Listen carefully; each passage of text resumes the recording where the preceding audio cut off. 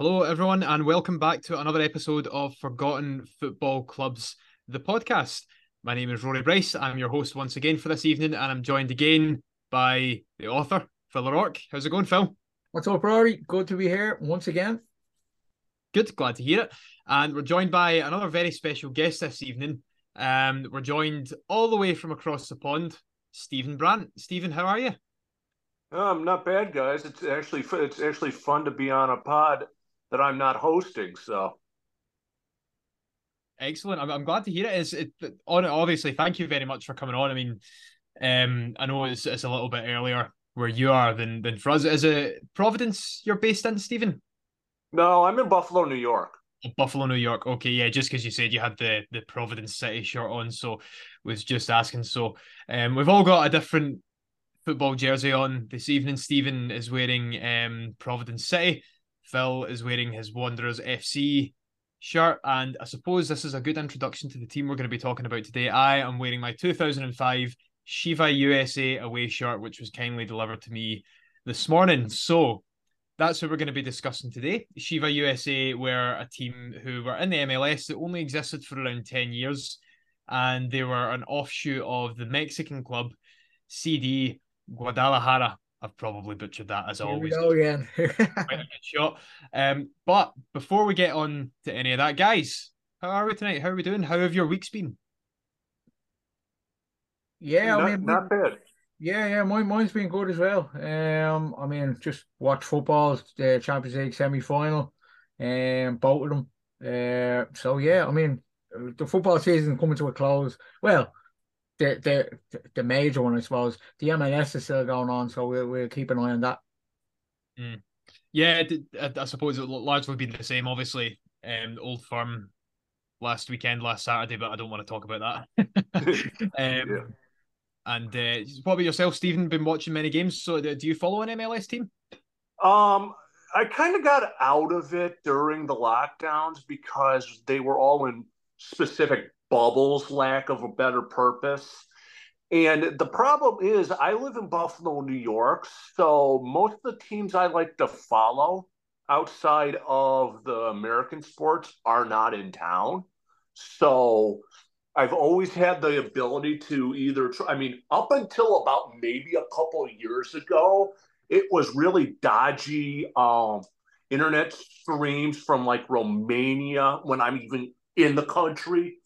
So the problem with MLS is that they took all of the local broadcasters and got rid of them for a centralized one. And I knew a bunch of the MLS guys quite well, and it's just aggravating right now. So I mean, I'll listen to pretty much anything. I've got friends that are have done the Spurs group for St. Louis FC, St. Louis City FC. I've been to Columbus, Toronto. I've been to Toronto more than once because I mean I'm literally I can smell Canada from my back window. I'm that close. I've been to Kansas City. I was at Red Bull Arena. I mean you could burp and it would echo in that place because there's like no one that ever goes. So That's Red Bull for you. I yeah, mean, maybe with the exception of Salzburg and Salzburg and Leipzig, I suppose, are the two biggest, and they're obviously going to fill out. But that's what happens yeah. when franchises get involved in football. Um, but yeah, I mean, I suppose that's going to be part of what we're talking about today as well, is the MLS in general, the broadcasting and everything just surrounding. I don't want to say I can't say football in America, of course, soccer in America as it's known over there. But we'll start off with the story of Chivas USA, since that was one of the clubs that Phil obviously wrote about in the book. Full name is Club Deportivo Chivas USA, and as I said, they are an offshoot of a Mexican club. Phil, why don't you start us off, and then Stephen can jump in once you've given us a little introduction about the team. Yeah, so Chivas USA, a club that I picked because they were one of the more modern sides. In fact, they're the last club to kind of be known as a forgotten football club from the MLS. The MLS has only seen three clubs, as we discussed before when we done the Atlanta Chiefs one. Now, Atlanta Chiefs weren't an MLS club, so if we go back just quite quickly, the NASL were around. That was disenfranchised or dissolved itself as a league. The MLS then came along. There's only been 3 clubs that have dissolved out of the MLS. Chivas USA are the last ones to do so. They were founded, or they went into the league in 2004. And like you said, Rory, they were basically the little brother of the parent club, CD Guadalajara. I think I pronounced that right. And basically they're one of the most supporter clubs in Mexico. They're quite a big club in Mexico. Chivas USA were based in Los Angeles, Carson, California. So not too far away from Mexico. They went into the MLS with high hopes, like every club did. And basically they shared the same stadium as LA Galaxy. So you can imagine both clubs, LA Galaxy, Chivas USA, have high hopes, but as we know, LA Galaxy have gone on to better things. Have probably had the better players join them, like some David Beckham, who really kind of catapulted LA Galaxy's fame. Robbie Keane from Ireland, of course. I think Zlatan Ibrahimovic had a spell at LA Galaxy. Gareth Bale did not play for LA Galaxy; he played for LAFC. And yeah, I mean, it lasted 10 years, like you said, Rory. It was one of the more short-lived ones. They basically ceased operations in 2014 after the regular season, as it's called over there. And as I said, they were the last club to fold out of the MLS. Yeah, you've summed it up perfectly there. I don't think there's anything in terms of the story of, well, not the story of them in terms of the history and the facts of them that we can really add upon. Stephen, do you want to add just a bit about what Phil said? Did you have any, I suppose, experiences of seeing Chivas USA? Did you manage to get to any of their games or even see your own team play them at any point? Well, the last time I was out in LA, we didn't even have a league. And that was 1989. I mean, it's one of the things people don't really truly get about the United States is how, for me and Buffalo to get out to LA, it was be like for people in Ireland to get to Morocco, basically. It's not cheap, but I mean it's fun if you get in a bus and just drive out there. There were some players that came through there. Juan Pablo Angel was there for a bit. This was the part of MLS after 2001 where Don Garber contracted the 2 teams in Florida, where they were trying to get foreign teams to have their hands in MLS to get some money in there, because the problem with the old NASL was that it got too big too fast, and too many people that didn't know the sport tried to pump money into it. And that's what they were afraid of. When Garber took over in 2001 as commissioner, the league was basically bankrupt. So they had to get mega donors in here to get the team started. The problem with Chivas is that in LA, you're not going to have one team. It's like in Glasgow. How many teams in Glasgow are there? Bunch. Yeah, I mean, in the top flight, or sorry, not the top flight, in the SPFL, which is the top 4 leagues in Scotland, you've got Celtic, Rangers, Partick Thistle in Queen's Park. That's just within Glasgow city centre, if you like. Yeah. Not the city centre, but within the immediacy of Glasgow. But if you go lower down, then there's literally hundreds. So, yeah. Yeah, and Vale of Leven was there in, God, the 18... I mean, I know they're still around in some form, but they're not the same old. So that was a real slight for Los Angeles to do that. And also it was the owner of Chivas Guadalajara wanted to have an only Mexican type roster, which would have been fine. I mean, some of the offshoots of players that have come out of there. I mean, Hugo Torres came out of there in that generation. I mean, he's rounded next to nothing. But I mean, football is littered with players that have come through and supposed to be the next greatest thing and ended up being nothing. I mean, we didn't need an Ali Dia for that over here. But Los Angeles is like London in a way, is that there's too much going on.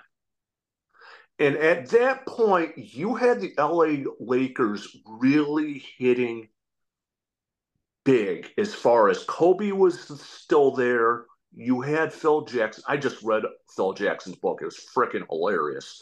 But so there was a lot of things to not focus on. Plus, you've got all of the. It's a nice city to go to. So you weren't going to get many people to go in to do it. And going into Carson, you can't park anywhere near it. So you got to get on the buses. The busing system's old and underfunded. So it fell apart. And Americans, God forbid, I mean, we have got the glory hunter stereotype on us, and most of it's rightfully so. I mean, you see us over here opining over Wrexham right now, when I mean you could point up how many other Americans are owning teams. I mean, my third book is on Crystal Palace, and there's Americans in that team, but no, we won't do that. So that was part of the problem. Plus, they really didn't play. They would go through coaches like Real Madrid or Inter does. I mean, it was one run after another, and you need consistency in the sport. Yeah, you've made a lot of really, really good points there, and we're gonna go through them all bit by bit, I suppose. Firstly, I guess what you said in terms of the NASL and how the leagues kind of became bankrupt around that era. I think Phil will agree with me. It doesn't sound too dissimilar to what happened in Australia when we've covered teams around this era as well. With Northwestern Sydney Spirit FC, which we covered a couple of weeks ago as well, and the leagues kind of went through something quite similar where you had loads of teams being founded, but you didn't necessarily have the supporters to come and see those teams. And on top of that, a lot of the teams were actually founded because people just wanted them to be franchises. And if you're going in to make a sports team of any kind with that mindset, then chances are you're not going to succeed. You might eventually, but the chances are you're not. So that's a really, really interesting point. And I think there are quite a lot of similarities between Australian football and American soccer as well, when it comes to that side of things. And as well, I just actually wanted to touch on, you mentioned the owner of Cida Guadalajara. It was a gentleman's name was a George Vergara. Is that right? Oh yes, he's not well thought of. Okay, that's interesting. So he wanted to make basically a team in the United States where he would bring Mexican players either to develop or to grow or just to move on from there. Kind of like almost not a feeder club, but maybe like a partner club. Is that right?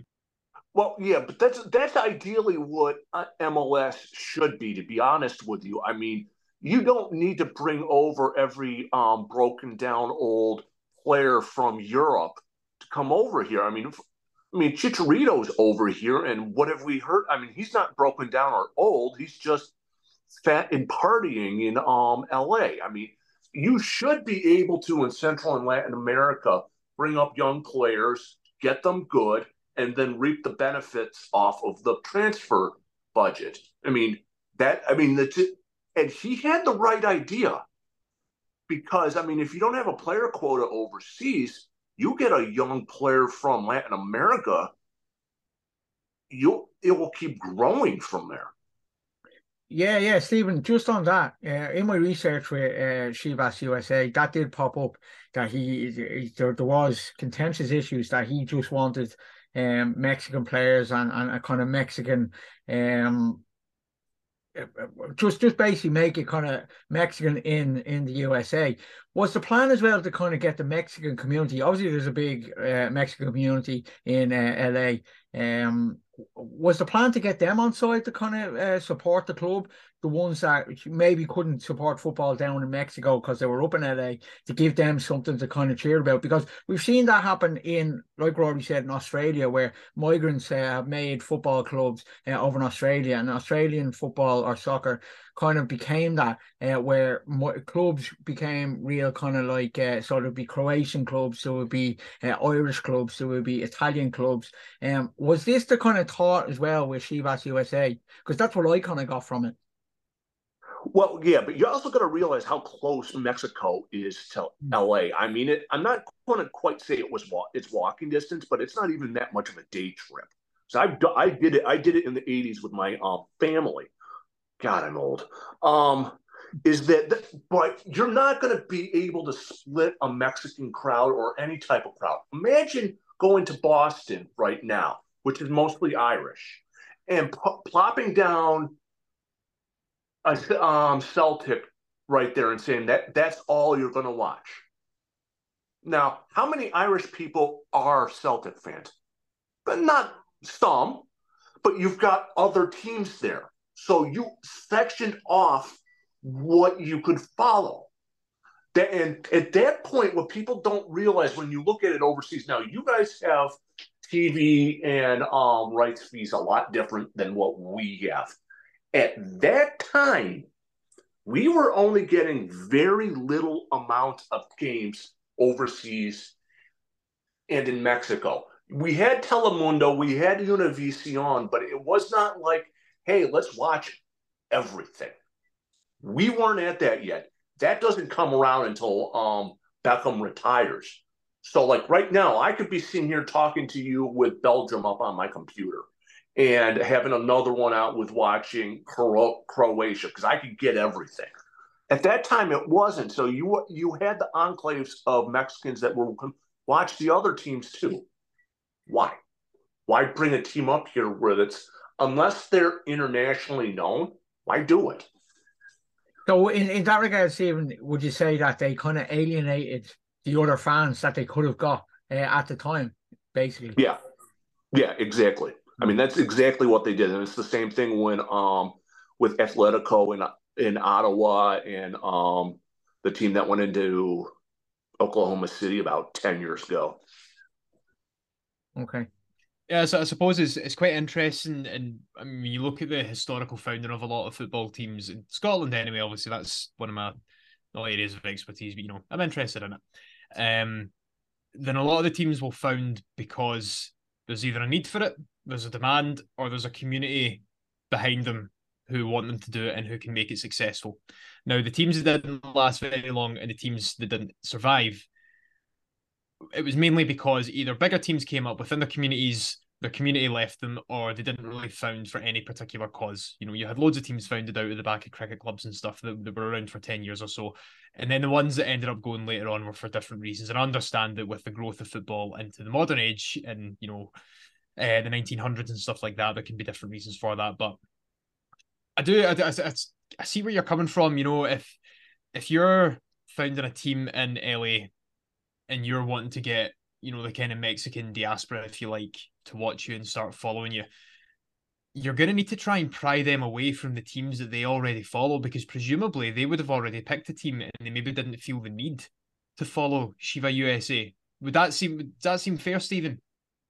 Well, what has always made LA Galaxy go as much is that they've always had the star players.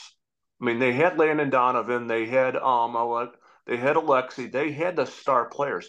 LA is not somewhere where you can develop and have an underdog team. That just does not happen there. That's over many, many sports and many, many generations. I mean, look at the old LA Aztecs. I mean, once they got rid of Cruyff, Best, and Renish Michaels, they fell apart. So you have to have the top players. And if you're going to go in there and not bring in like a Hugo Sanchez or big names, forget it. It's not going to work. LA is a vapid city. Yeah, it's literally like the Hollywood story. You need that star. You need that big name. Yeah, that's what I kind of got with Chivas USA. Well, they had some decent players who I wrote about in the book. They had no standout player that somebody even Europe that like, that would attract people in Europe or around the world to kind of go, oh, he's over there. Whereas LA Galaxy went about it, look, they brought Beckham in, and that kind of, as I said, that catapulted LA Galaxy and the MLS, to be fair, into a kind of different level altogether. Chivas USA, you're saying that it's quite hard in LA to kind of support more than one team. LAFC have appeared more recently there, Stephen, and they've done quite well. I mean, they brought the star over, Gareth Bale, of course. Have they gone about the same way as LA Galaxy then? Are they kind of following the same way as LA Galaxy and kind of looking at Chivas USA and saying, right, well, we're not going to do it that way? Well, you couldn't do it the same way again. Now, also, they've had the added advantage is that the LA Galaxy, since Robbie Keane and Landon Donovan have left, have just completely thrown up on themselves out there. I mean, yes, they had Zlatan here, but Zlatan was only going to play for 6 months, maybe a year at the most. I mean, yeah, he's still, I think, part of AC Milan. Yeah. I have no idea with him, but he's like, what, 40 at the most. So they didn't put anything behind them. Now, I mean, they have Ricky Pugh here. So the LAFC coming in, being the bright thing, made it easier because there isn't an LA Galaxy to play right there off of it where they're good. Now, the El Traficos have been pretty decent. But, I mean, the LA Galaxy needs to get their crap in gear really quick because they're bleeding fans. Oh, really? Oh, okay. I mean, from a European point of view, LA Galaxy for me would be like here in Ireland, for example, in shops, because of Robbie Keane, of course, they actually sell LA Galaxy jerseys here in in retail, sports retail shops. They'd sell LA Galaxy jerseys before they'd actually sell League of Ireland jerseys in these shops, simply because of Robbie Keane. To be honest, like I follow the MLS. LA Galaxy, yeah, I mean, they haven't really had a star name since Zlatan. Zlatan's still playing with AC Milan, by the way. He's out with a knee injury at 41.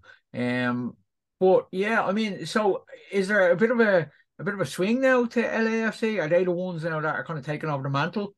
Just before, I mean, because they won it last time.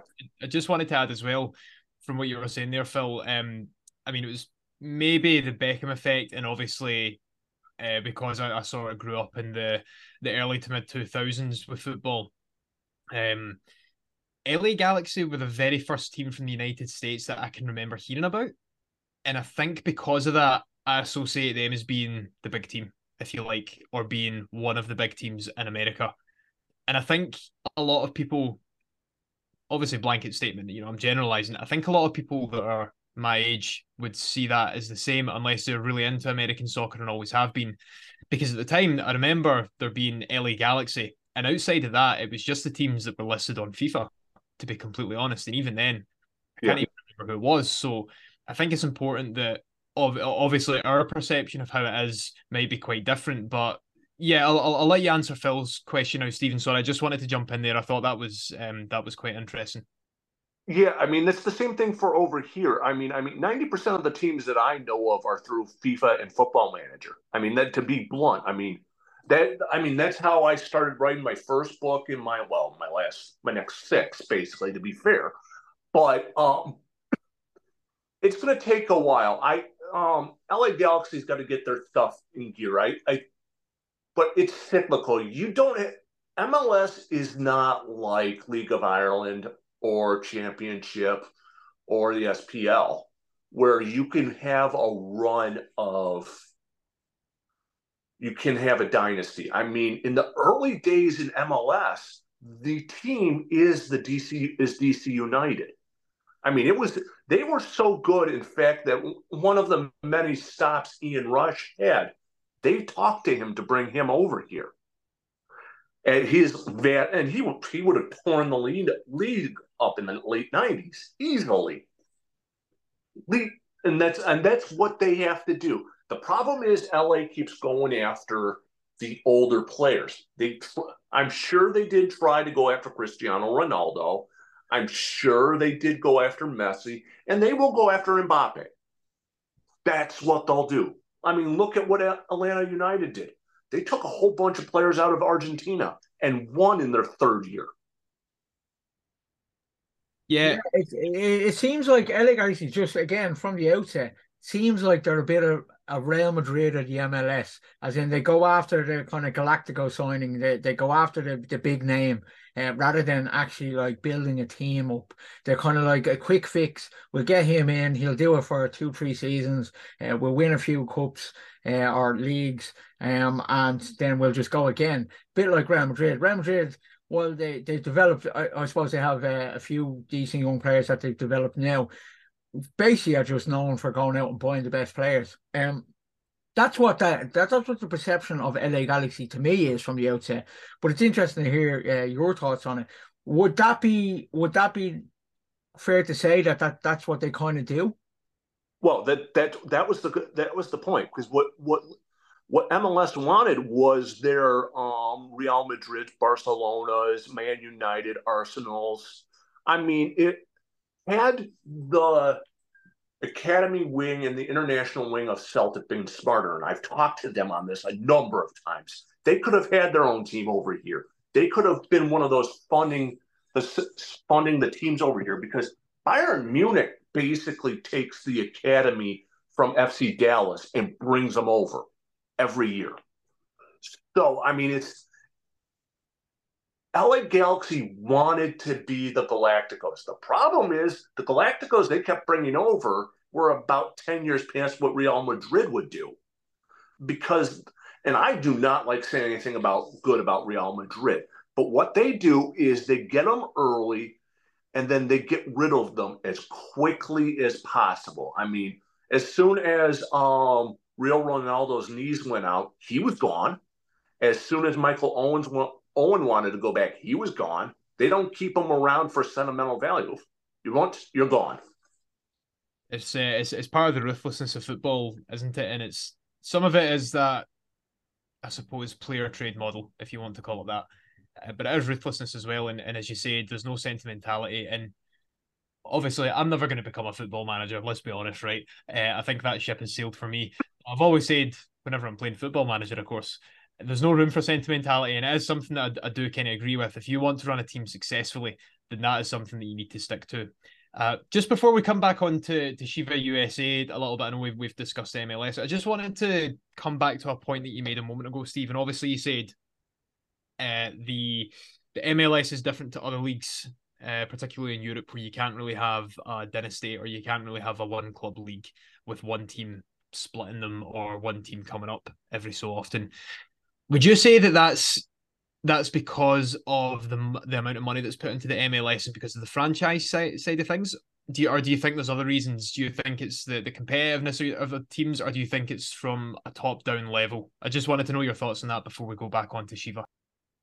Oh, there's not enough points in the day for me to get into what the problem is with that. Trust me, I've got 12 years of podcasts online to point out why MLS is bad. Okay, roughly to give you the Spark Notes version of it. What MLS is it's essentially owned league where all of the teams are owned, but they're operated by the home office. So the leg structure, I mean, think about it this way. What would Chelsea do if they could only sign 4? They could only have 3 top players. That's it. They might end up being successful for a start, but that's just my own view. Yeah. I mean, I'm not a Chelsea fan. There's a really bad picture on MySpace of like almost 20 years ago of me in a Chelsea jersey. But I'm glad Aston Kutcher didn't kick my old icon back on. But roughly the league system has it set up in such a way where the league wasn't going to go bankrupt post 2004. There are roster rules, discovery claims, international spots, a draft, free agency. Oh, I could get into it. There is no league system. There is no pyramid. You don't like what would really get this league going is that what if LA Galaxy's bad at 1 year and they have to fight off relegation? What if Louisville City FC can come up and get that parachute payment? That what is that, $100 billion to go up into EPL? I mean, what if you could do that? I mean, there's no intent for any of these teams to do that well. They're going to make money somewhat. Yeah, again, really, really good point, and I completely agree with everything they said. It's a total mix of different issues about it. And I think, as Phil said at the start, the MLS is growing. I think we just said to each other off air, actually, the MLS is obviously growing. The last decade or so, it's really grown, especially over here. And it's going to continue to grow. That's just the way it is. But in some ways, it almost feels like it's still finding its feet with some things. Maybe not in terms of its growth or in terms of the teams that are established. But to me, anyway, and again, this is just my perspective, it's always seemed like it's teetering very, very, I don't know. Phil, would you agree? Yeah, I think, like, I mean, we're going to go on to Chivas USA, and the main point is that they're the last club to go bust out of the MLS, and that was 2014. So they have to be doing something right over there because clubs aren't going bust. Only 3 clubs since the MLS has formed have gone bust, and that was Tampa Bay, Chivas USA, and Miami Fusion. So there has to be something right there, Stephen. Can I ask, okay, so you've told us a lot of things that have gone wrong with the MLS, or that is wrong with the MLS. Would you agree in that regard that, while it mightn't be, there mightn't be a dynasty, or they mightn't be getting the money or whatever, that there is a kind of stability about it now? Oh, no. I think I don't think they expected to expand and be this good this fast.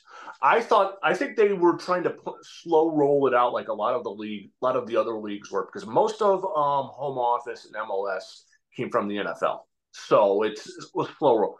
I think they were surprised with how quickly post 2014 the league exploded around the world.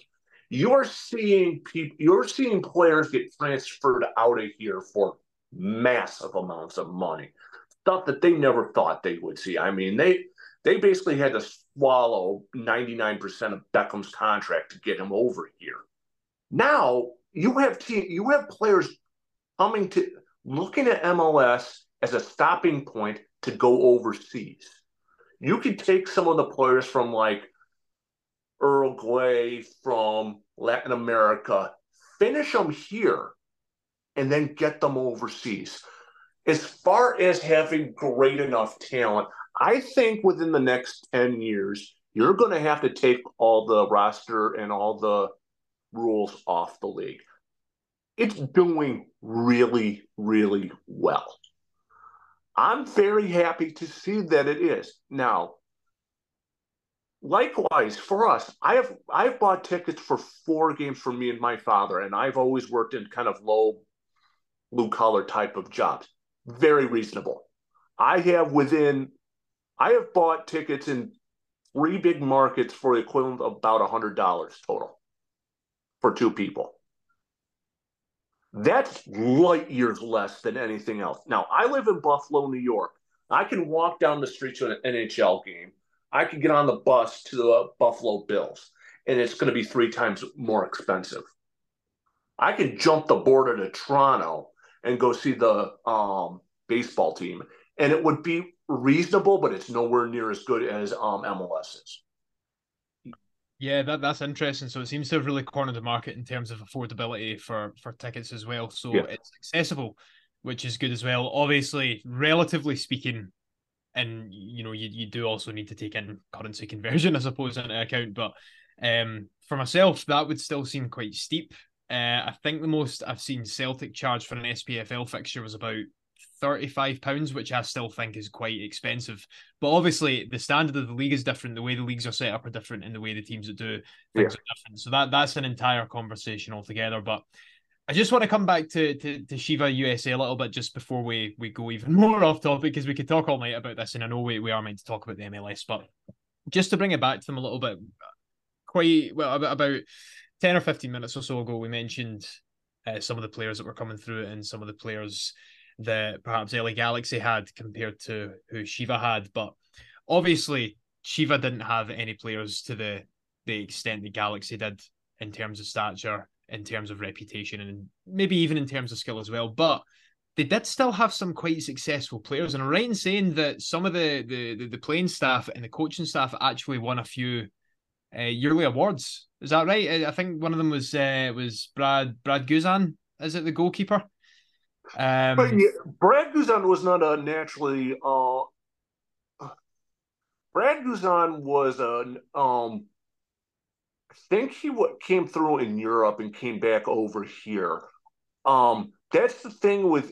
That's the thing that at that time MLS didn't have is they weren't developing as well. I mean, the classic case is the 14-year-old. Yeah, 14-year-old Freddie Adu. Because there's no way in hell that one. I mean, Freddie Adu is still young enough to be playing. He hasn't played in 5 years. So, I mean, yeah, there were some players. I mean, Sasha Kleishin came through. He was a defender on the U.S. national team. Brad Guzan was in many World Cups for U.S. I mean, he wasn't at Qatar because he had a bad injury, and plus there's Matt Turner just blew everybody's mind out of the water with how well he was playing.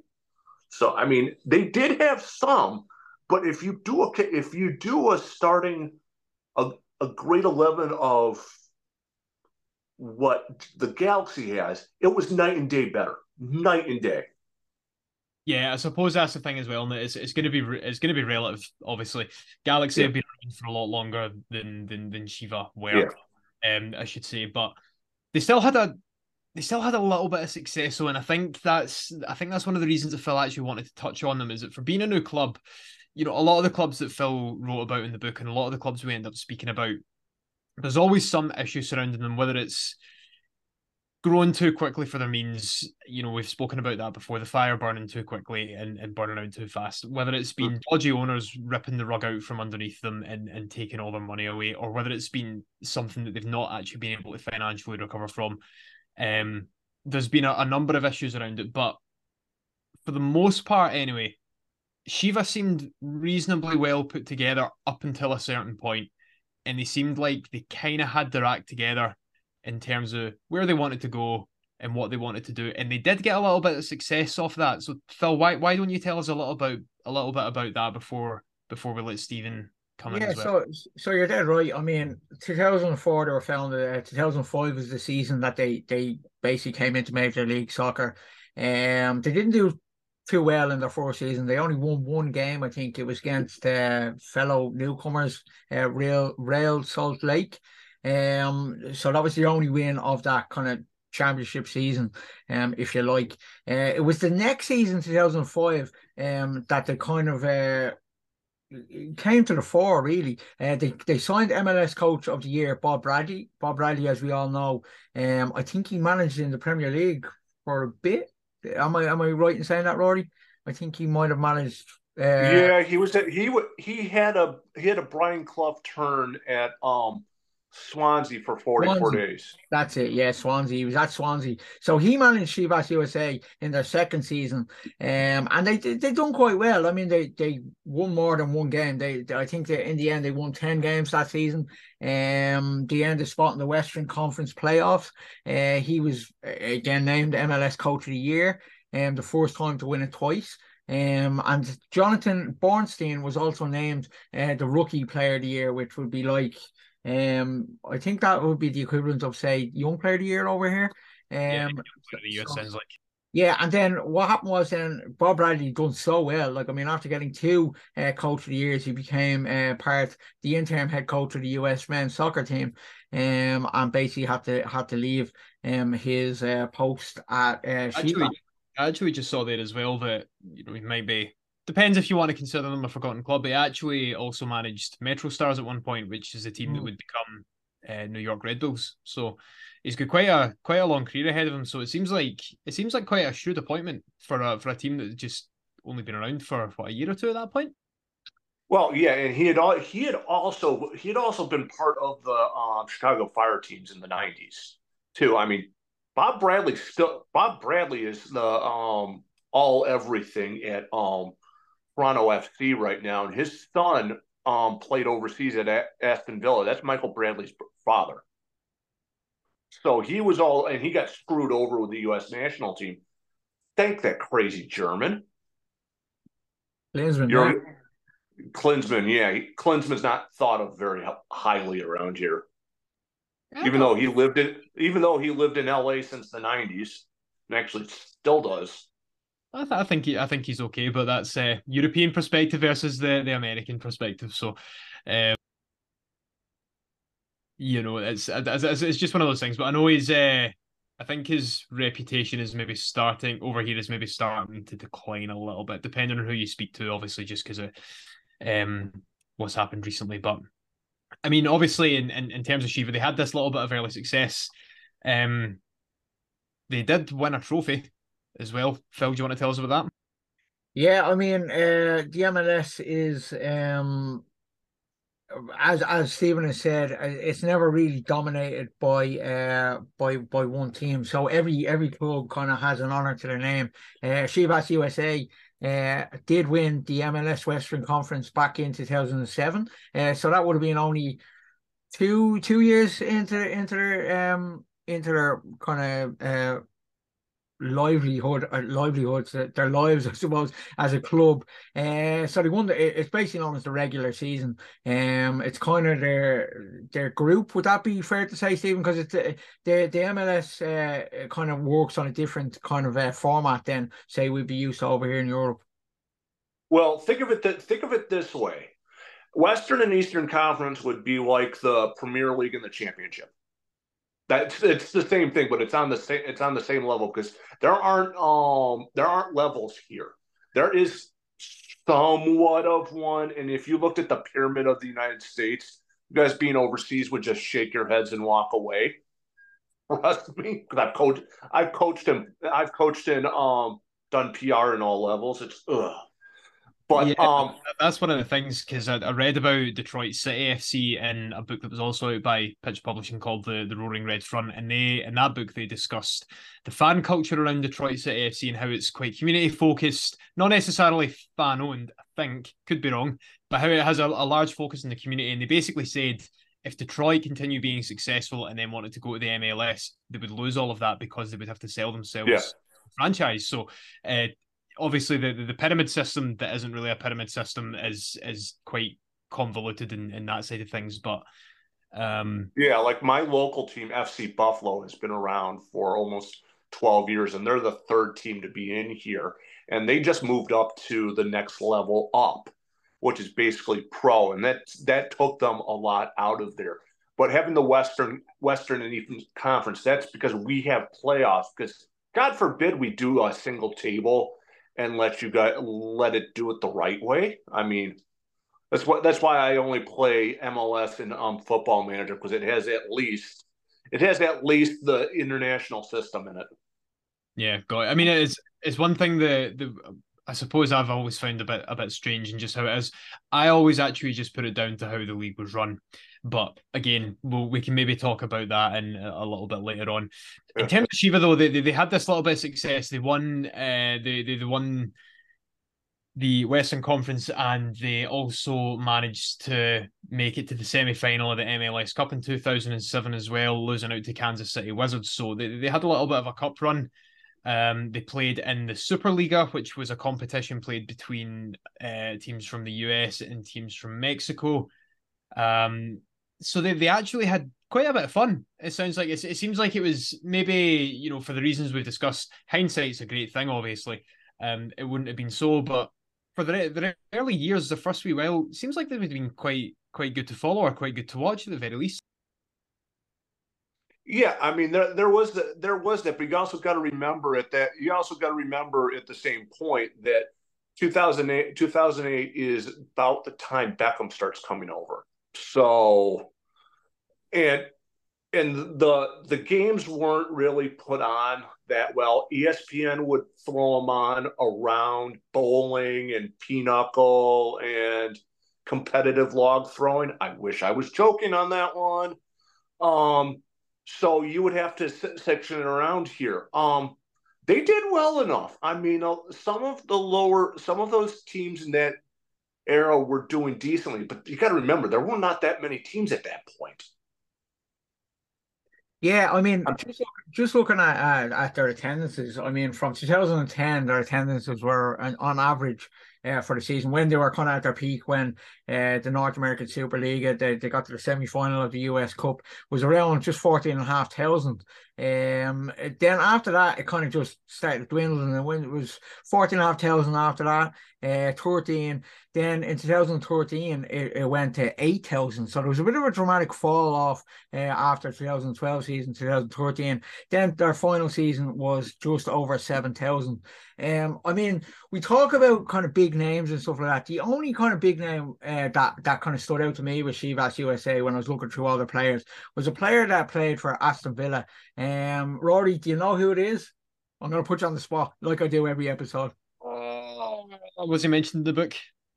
He wasn't. No, Okay. I don't know then. That's my get out of jail free card. Okay, so a player called. Do you know actually, Stephen? I'll let you have a little guess. He used to play for. Yeah, it's Juan Pablo. It's Juan Pablo Angel. Spot on. Stephen knew straight away, Rory. How did you not know that? Yeah. How did I not know He's that? too damn young. Football. Don't follow American football. How did I not know that, Phil? Away you go.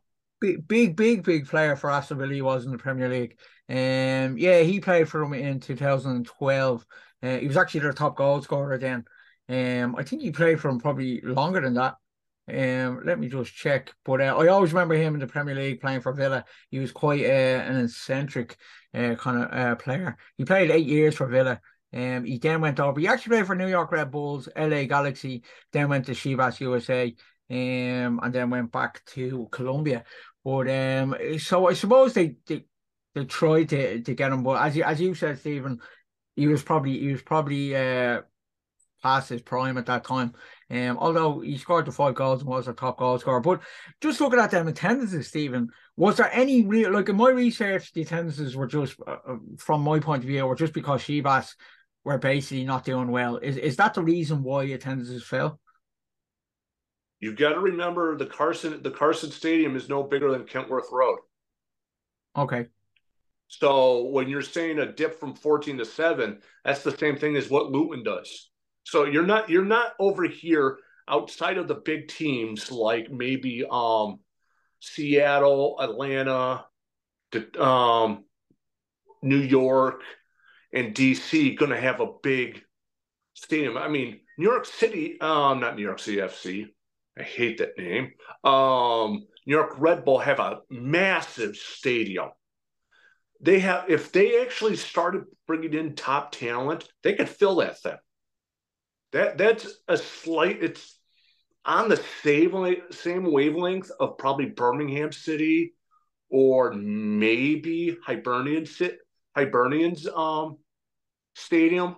So I mean, you're not going to get anything big there, and they had to switch on and off with LA Galaxy. So I would see whatever LA Galaxy had would probably be the total what that is. But at the same point, if you're not putting out anything good for Chivas, why are you going to go? Why are you going to get on the buses? Why are you going to go through Carson, spend the almost $10-11 for a beer to just see nothing? And keep in mind, here in the States, we can bring our food to our seat. You guys can't, which is annoying as hell when I see that. No, wait, we can bring our food to our seat. I certainly can. Or do you mean like you can bring foods into the actual stadium from outside? No, aren't you guys not able to bring like your beer and stuff to your seat? Yeah, so, beer you're not. No, beer you're not. So in Scotland, alcohol is completely banned from stadiums. They've actually just started phasing back in. So Celtic have trialled it where they have some beers for sale for like 2 hours before kickoff in a concourse, as long as it's not in view of the pitch. And I think that's the blanket law in England as well. So you can sell beer at stadiums in England as long as it's not in view of the pitch. But that's just in the English Football League. And don't think it's in the National League or the Conference, but I could be wrong. But in Scotland, up until very, very recently, and I mean recently being the last couple of months, you have not been allowed alcohol in the stadium whatsoever. Yeah, Oh, yeah, because you Ireland, guys are all coming in tanked anyway. yeah, Ireland is the same. You're not allowed at a League of Ireland game bring in alcohol. Um, it's just one of those things. It's kind of weird because rugby you're allowed, but soccer you're not, and it's a bit of a contentious issue. Sometimes I mean it's not a big deal, as you said, Stephen. They they get tanked in anyway, so Oh, it doesn't really matter. But it is one of those things where people are yeah, it does come up Honestly, now and then. don't get me started on the rugby football debate because I won't stop. That could be a separate podcast series in itself, to be honest. Yeah, yeah. Um, so obviously Shiva, all these things are happening. They're doing okay in the park. They've got some players being nominated for Player of the Year. Their manager, they've got a good manager, and things are going okay. And then all of a sudden, it starts slowing down, and not just slowing down. The breaks kind of come to a complete halt. So they lose a couple of players. Vergara becomes sole owner of the club. He buys out his partners. They start going through coaches at an alarming rate. And that mirrors what was going on at City Guadalajara as well at the same time. So Vergara's becoming a bit of an authoritarian owner, if you like, a bit of a dictator, and he's just going nuts with it. And then all of a sudden, the MLS buy Shiva from Vergara, and they can't find a buyer from them. Guys, that's to go from just kind of founding and then doing okay for 4 years, 4 or 5 years, to this happening seems like quite a change. What happened? well, part of it was because at that point there was a real movement to get troublesome owners out of the leagues. I mean, that's about the same time the LA Clippers owner was taken out, which was rightfully so. Donald Sterling was a real prick for 25 years. So, I mean, Vergara, they purposely went in there. There's more to that than that can be really said on a pod, because you could, and I'm sure you guys could talk about it even further. But Nelson Rodriguez went in there to help stabilize everything. And he ironically went into Chicago Fire about 5 years ago and tried to pull the same thing there. And they wanted to get a good enough owner in there to actually put some money into it, and they couldn't at that time, because I mean that's 2014.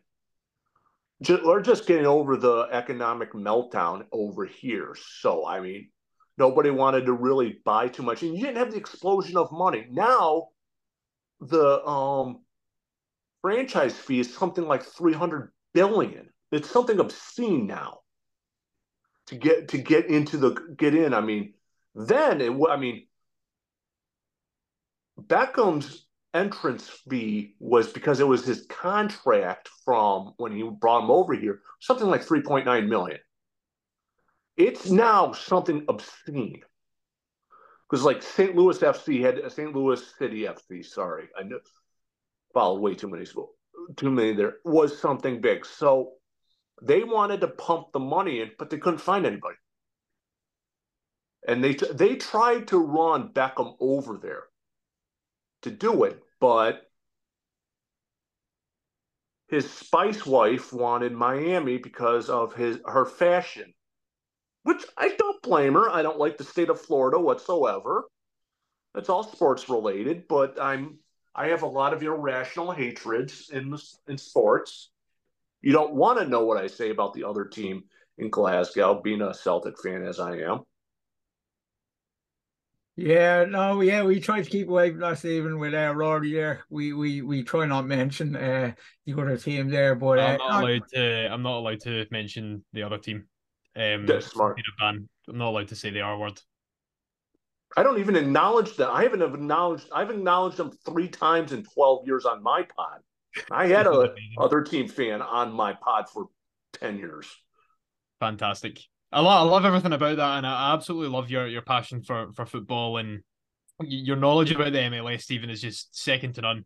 But the thing is, you can tell it's not just reading from a script or reading just from Wikipedia or something like that.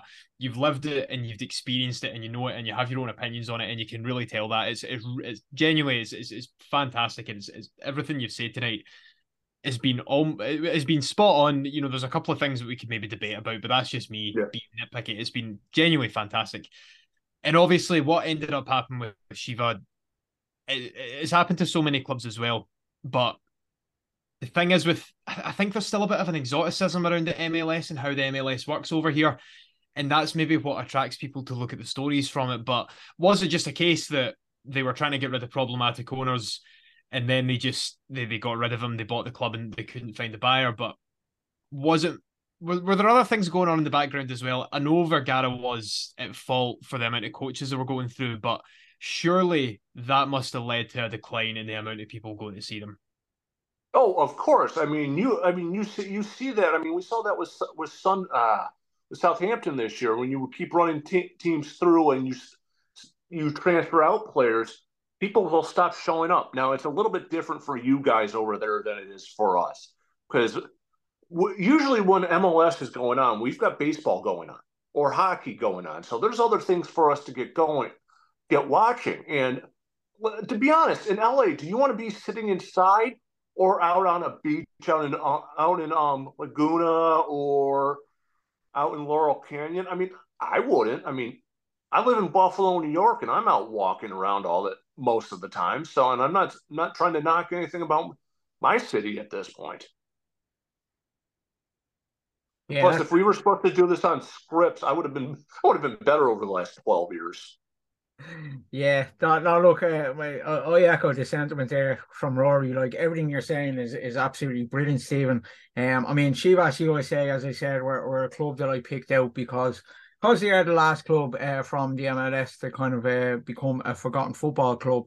But they certainly aren't forgotten.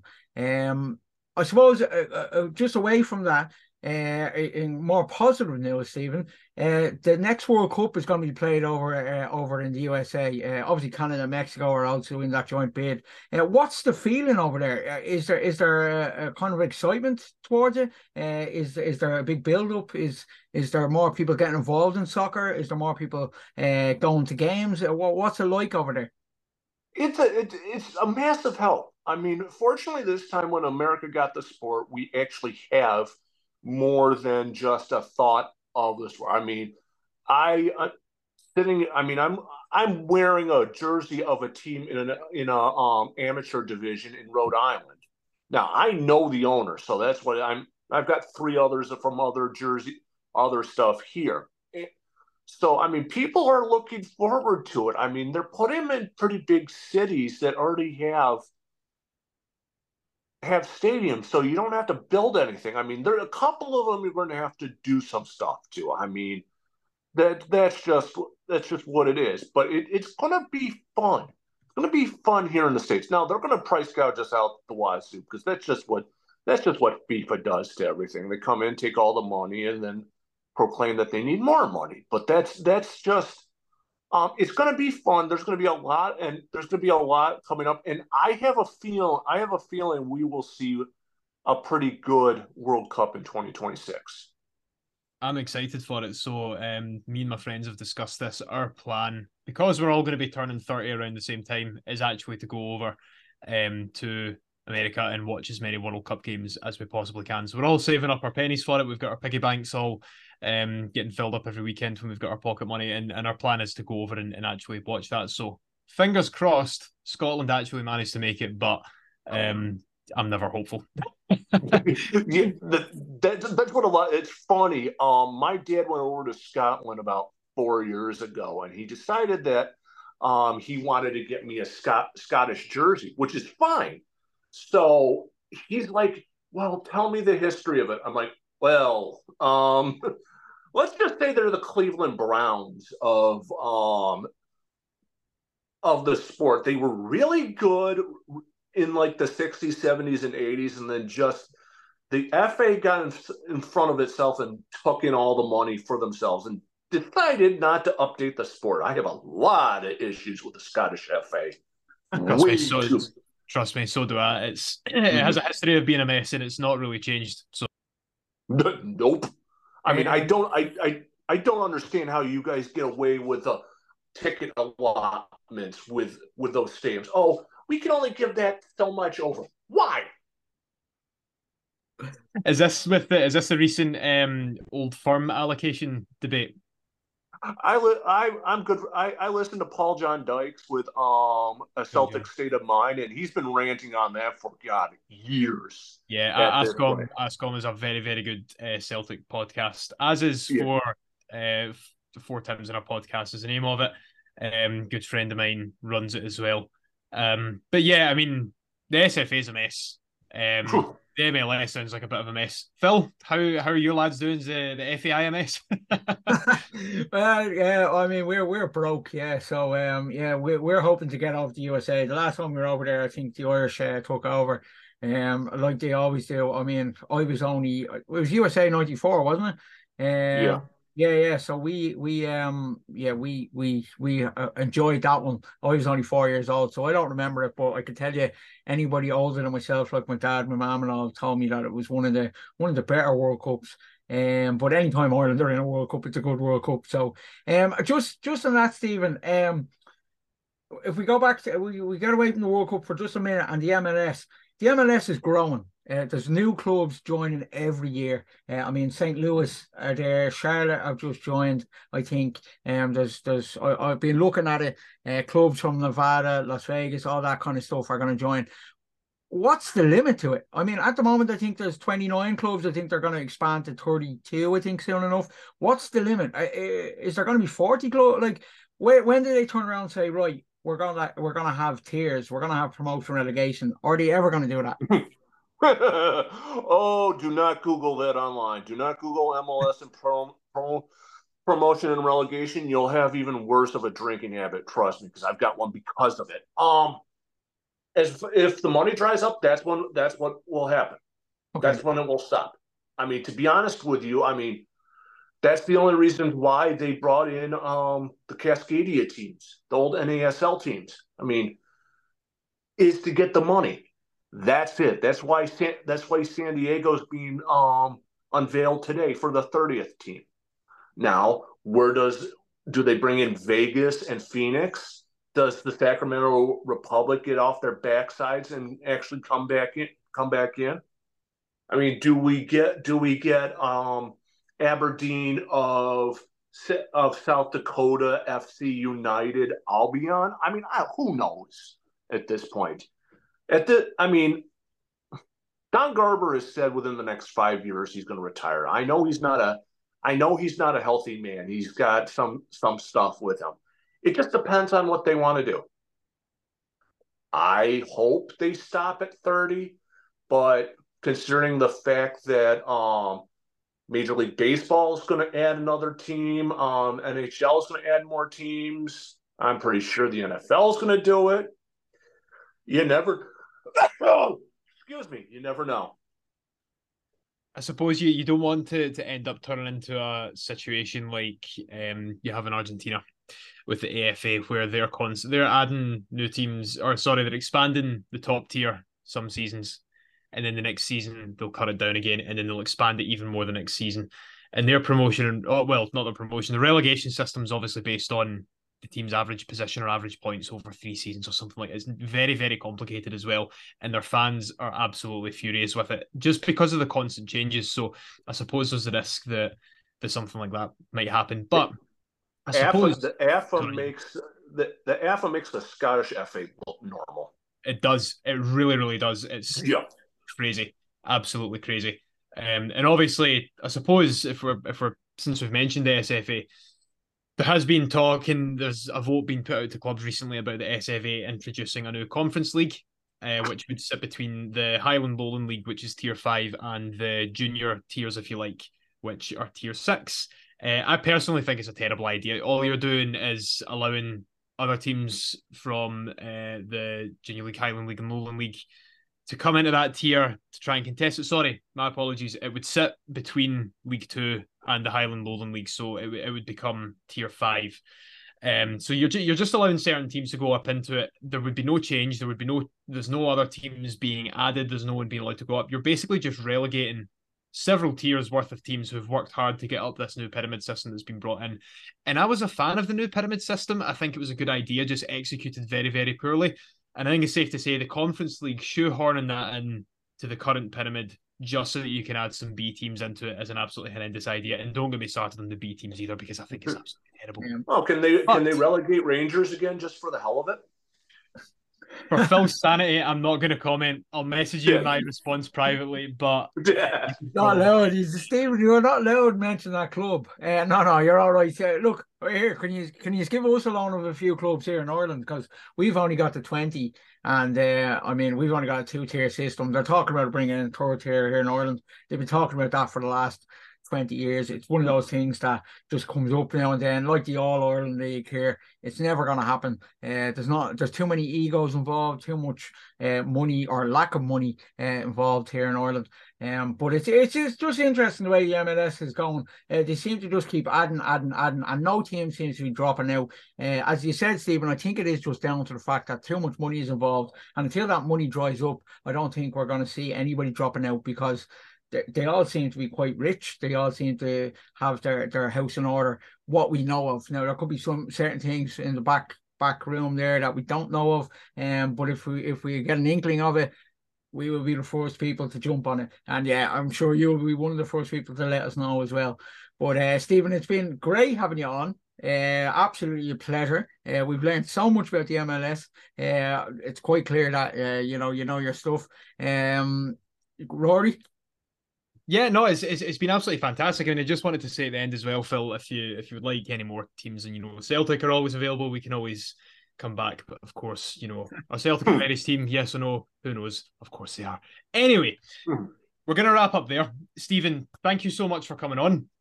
It's been fantastic. As Phil said, we've managed to touch on a lot. And as we said earlier on, your knowledge of the game and your passion for it is absolutely incredible, and we really appreciate your time coming on to talk to us. We'd have you back on any other time we want to discuss MLS, football in America, or just football anywhere else. It's been an absolute pleasure. Just before we go, just to our listeners, once again, thank you very much for tuning in. If you've made it this far, we've been recording for just over an hour, I think. So well done. You've heard us flapping our gums once again about another team from the book, but it's been a great episode. It's been fantastic hearing from Stephen and Phil, and you can check us out on Twitter, Instagram, and soon we're going to be getting our WordPress back up and running, so keep an eye out for that.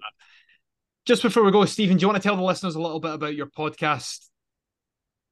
Yeah, well, it started out about 12 years ago as a weekly pod. The Subs Bench, talking everything U.S. soccer in the world. And then when COVID hit, I just went to once a month. It's Duffy Alverson and I. We just sit and I usually get completely pissed drunk by about midway through it, and we end up forgetting halfway through most of the stuff, and we end up talking college football, old territory wrestling, and all of that. It's more of a PR for me to highlight my books that are coming out. I've got a book on Flamengo coming out in 2 months, and a book on Crystal Palace at the start of next year coming out. So other than that, I mean, I'm on Twitter selectively now. I always tend to respond. You guys will probably link me to it, because I don't even remember what my all my stuff is, but I also do a Substack, South American Football Chronicles, about nostalgia in South America. So brilliant. I mean, you've got lots going on there, and lots of content for our listeners, your listeners, anyone else to go and check out as well. So everyone, please go and have a look at that, because Stephen has done some fantastic work in bringing all that to you guys. But that'll be us for this week. Phil, say goodbye. Goodbye, everyone. Stephen, say good night. Good night. And we'll see you all again next week. Goodbye.